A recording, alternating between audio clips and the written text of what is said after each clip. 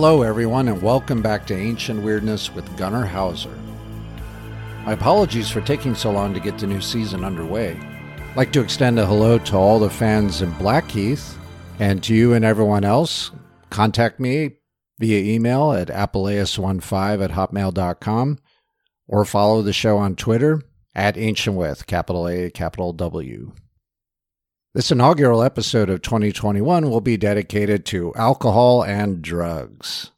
Now, alcohol seems to have been a creation of the Neolithic Revolution. For example, the cultivation of grapes in the Caucasus region led to the development of wine. In a similar fashion, beer was developed from the cultivation of grains such as wheat and barley in Mesopotamia and Egypt. Some have even proposed that the social nature of consuming beverages like these was actually part of the development of civilization itself. You may have heard of the site called Göbekli Tepe on the border of Turkey and Syria today, which is currently the oldest known megalithic structure built by human hands.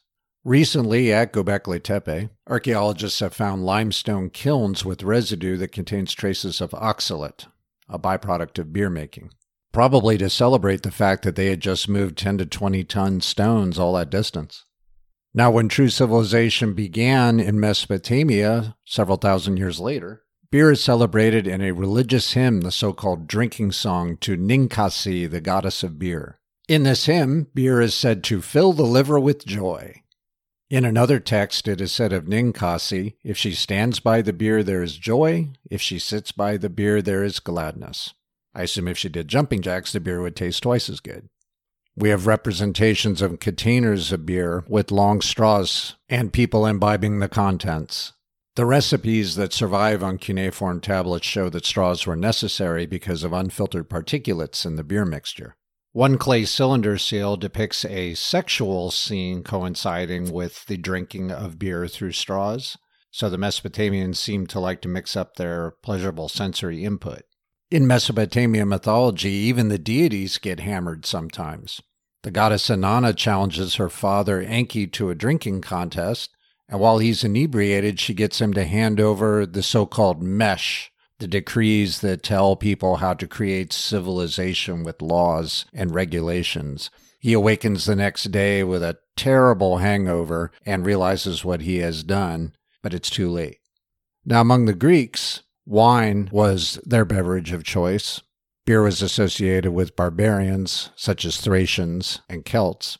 Romans seem to have continued a lot of these prejudicial feelings against beer. The historian Dionysius of Halicarnassus calls beer barley rotting in water, and the Roman Emperor Valens was mocked by the defenders of the city of Chalcedon, which he was besieging in the 4th century AD. They chanted and called him Sebearios, beer drinker. And the historian Ammianus Marcellinus points out that Valens had what we would call today beer gut from this particular predilection. There is a story in Homer's Odyssey concerning one of Odysseus' sailors named Elpenor.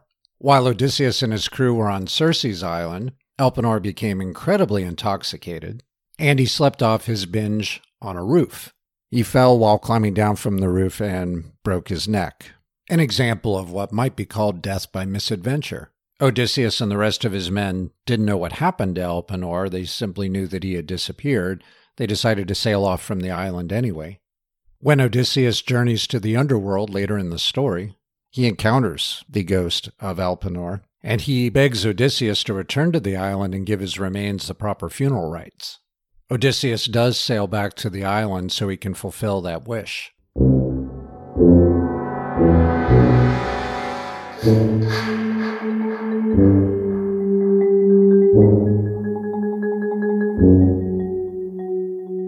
Herodotus, the Greek historian, describes an interesting custom among the Persians. If they made a decision while they were drunk, they would go back and check the decision when they were sober. And if they made a decision while they were sober, they would get drunk and reconsider. Hippocrates, in his medical writings, speaks of health problems that derive from overindulgence in alcohol. High-ranking Greeks often engaged in drinking parties called symposia, where it was important for the host to mix the water and the wine correctly. I mentioned in an earlier episode about the Spartan king Cleomenes that there was a rumor that he liked to drink unmixed wine with no water added to dilute it, and that may have driven him insane. They estimate that wine in ancient Greece was very strong, something like 18% alcohol content. So a host had a large container to mix water and wine in, and it was his job to dole the stuff out to his guests at an even rate and with the correct ratio of wine versus water so that his guests did not get too over the edge. The Greek word for a hangover was krepale. This was rendered into Latin by the incredibly elegant term crapula. Sounds like the worst vampire movie ever. There's two different accounts of the death of the Stoic philosopher Chrysippus from the 3rd century BC. One is that he died from drinking unmixed wine. The other is that he died laughing when he saw a donkey eating figs. Now, I don't think that these stories are necessarily incompatible with each other. He might have been drinking unmixed wine, and this led him to laugh uproariously at a sight that most people would think is pretty everyday, and maybe that killed him. The physician Hippocrates describes a number of cases in his collection known as the epidemics, using the term very differently from how we would use it today. But he mentions individuals who, through overconsumption of alcohol, might experience a sudden loss of speech, which then might lead to convulsions and death. He speaks of a man on the Greek island of Thasos who fell into a fever after heavy drinking.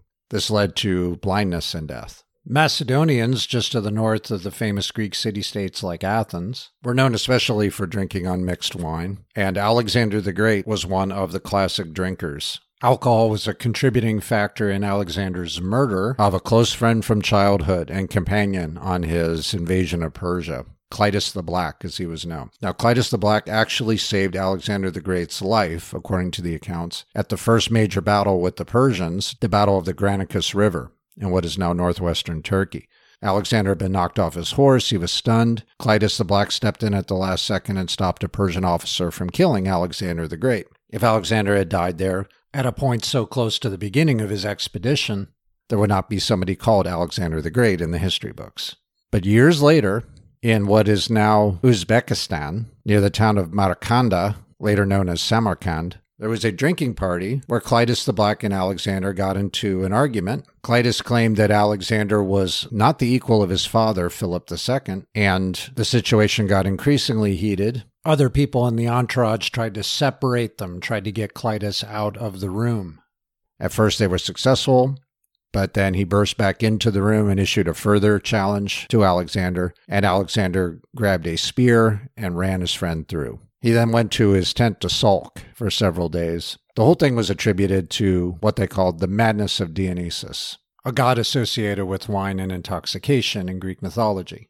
Plutarch, an author from the Roman era, cites an interesting Egyptian belief that wine was red because it was the blood of heroes that had spilled onto the ground and soaked into the earth. The intoxicating power of wine was derived from that. Someone with a very similar sounding name to that god was Dionysius I, the Greek tyrant of the city of Syracuse on the island of Sicily, who is said to have died after celebratory overconsumption when his play The Ransom of Hector won a dramatic contest at Athens in the early 4th century BC.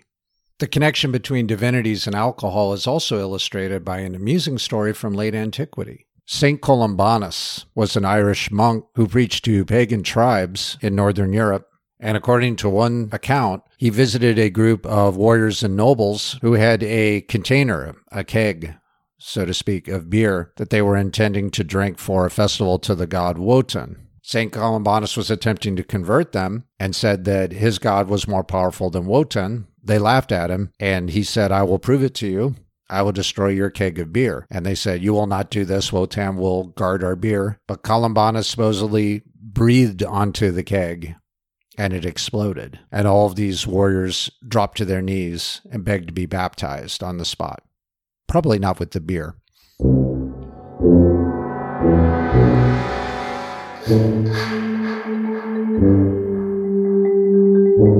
We're going to turn next to drugs.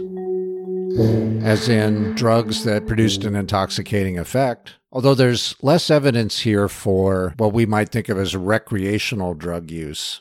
At times, it is also difficult to distinguish recreational use from medical or sacred use of these drugs. And since there were no laws regulating their production, trade, or use, it's hard to find signs of what we might think of as a rebellious subculture connected to any kind of drug use in antiquity. Of course, there are many plants known from around the world with intoxicating or hallucinogenic effects used by ancient cultures. Many people are familiar with plants from the Americas, peyote, San Pedro cactus, ayahuasca, and so forth.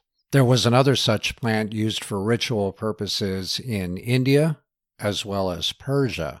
In the Vedas, which are the most ancient sacred texts of Indian tradition, it is known as soma. It is believed that this is roughly equivalent to the drug called homa in the texts of Zoroastrianism, an ancient Persian religion. There are theories about the identity of the different plants. The most likely candidate is a plant known as ephedra, harvested in mountainous areas. It would then be pounded and ground up, most likely in a mortar and pestle, mixed with water, and drunk in rituals. The closest possible candidate for something like that in the Greek world may have been the mystery religion centered at the site of Eleusis, just west of Athens, dedicated to the goddess Demeter and her daughter Persephone, where initiates drank some kind of a concoction referred to as kykeon.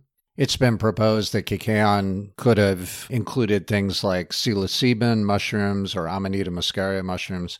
Some have even wondered if ergot, a natural hallucinogenic mold that grows on grains, could have been responsible for this.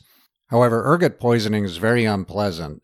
We know of many wealthy, high-class individuals, including Roman emperors later on, who were initiated into this group. So if it was that unpleasant of an experience to join, I don't think it would have ended up being as popular as it was. But we do have references to a drug well known today, cannabis sativa. A tribe from roughly the area of southern Russia, the Ukraine, and the northern part of the Black Sea, today the Scythians, are described in that same author I mentioned earlier, Herodotus, as making use of cannabis, although his story is specific to a funeral rite for their chiefs, that it was used for a purification ritual. The ritual involved the use of a large tent made of felt, red-hot stones placed inside, and hemp seeds scattered over the top of the stones, filling the tent with smoke and causing the Scythians inside to shout aloud. Archaeology has provided some corroborating evidence for this practice.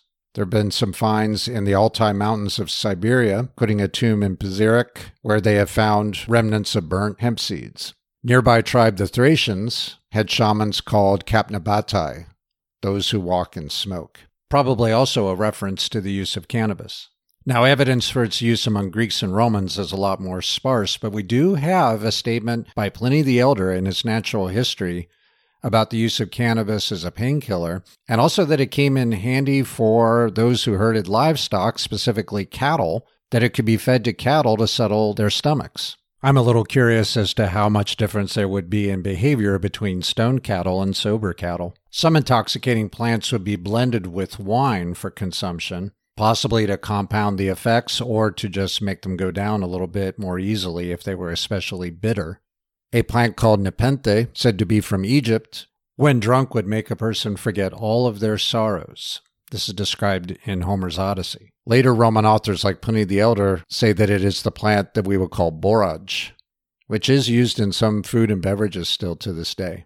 Another such plant is commonly called wormwood. This is Artemisia absinthium, the source of ingredients for various liquors such as absinthe today. It's mentioned by Pliny the Elder also as something that was prescribed by doctors to be mixed with wine for various ailments, but he complains that doctors prescribe it far too frequently and that it has an addictive effect on patients. And we have opium. Now, opium and some of these other plants could go much further back than the beginning of agriculture, back to the time of hunters and gatherers of the Paleolithic period. But there are vases that have been found from the Bronze Age from various locations in the Mediterranean, including Cyprus, that are shaped like the opium poppy. According to ancient authors, could be used to relieve pain, but also to induce sleep. However, Pliny the Elder claims that some doctors did their best not to prescribe opium because it could damage eyesight. Given what we know about opium, you would think that that would be a rather minor side effect. Nothing in particular is said about addiction, but there is a reference to a Roman man, Publius Licinius Caecina, who used opium to commit suicide because of his ill health, a form of euthanasia.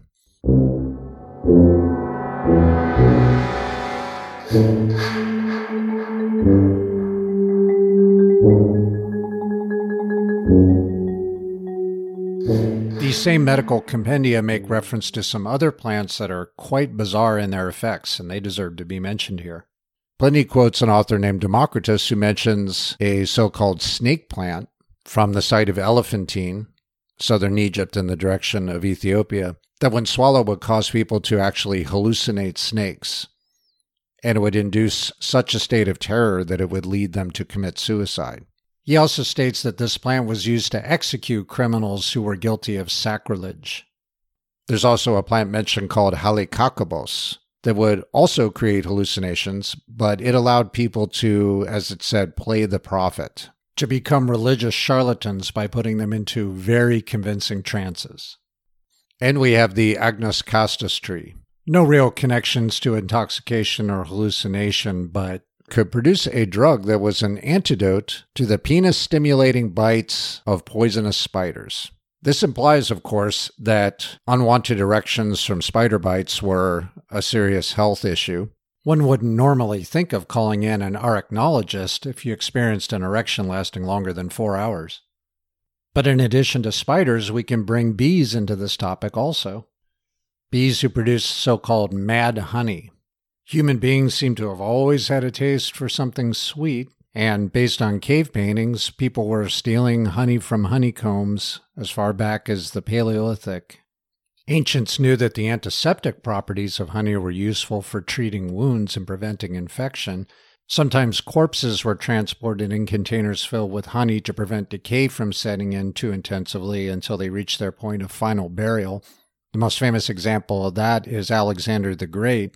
Unfortunately for him, his body was being transported back to Macedonia to be buried next to his father Philip II in the family tomb, but his body was hijacked by a group of soldiers working for one of his former generals, Ptolemy, who brought him to Egypt, where his body was embalmed, mummified in the Egyptian tradition. The stories of mad honey, however, are very different. About honey that could cause illness and insanity. There's one from the writer Xenophon, the early 4th century BC expedition of the 10,000, the Anabasis, where Xenophon helped lead Greek mercenaries back from a disastrous defeat that they had suffered deep within the territory of the Persian Empire.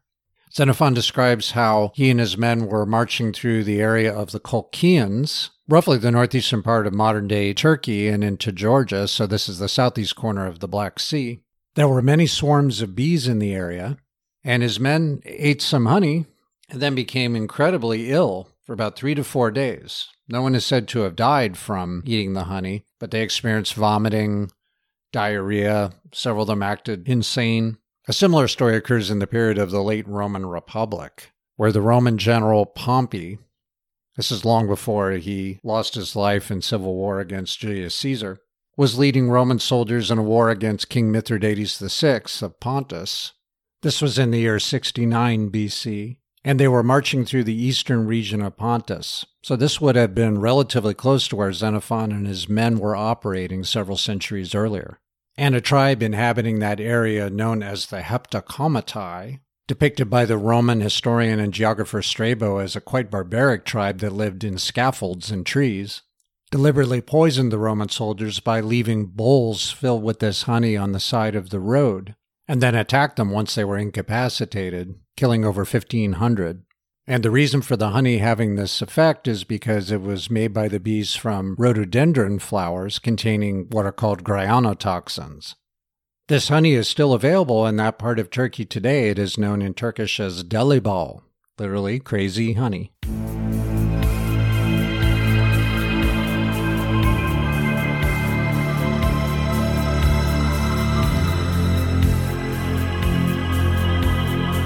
Thanks to everyone for listening in. It's great to be back. Stay tuned for the next episode of Ancient Weirdness with Gunnar Hauser.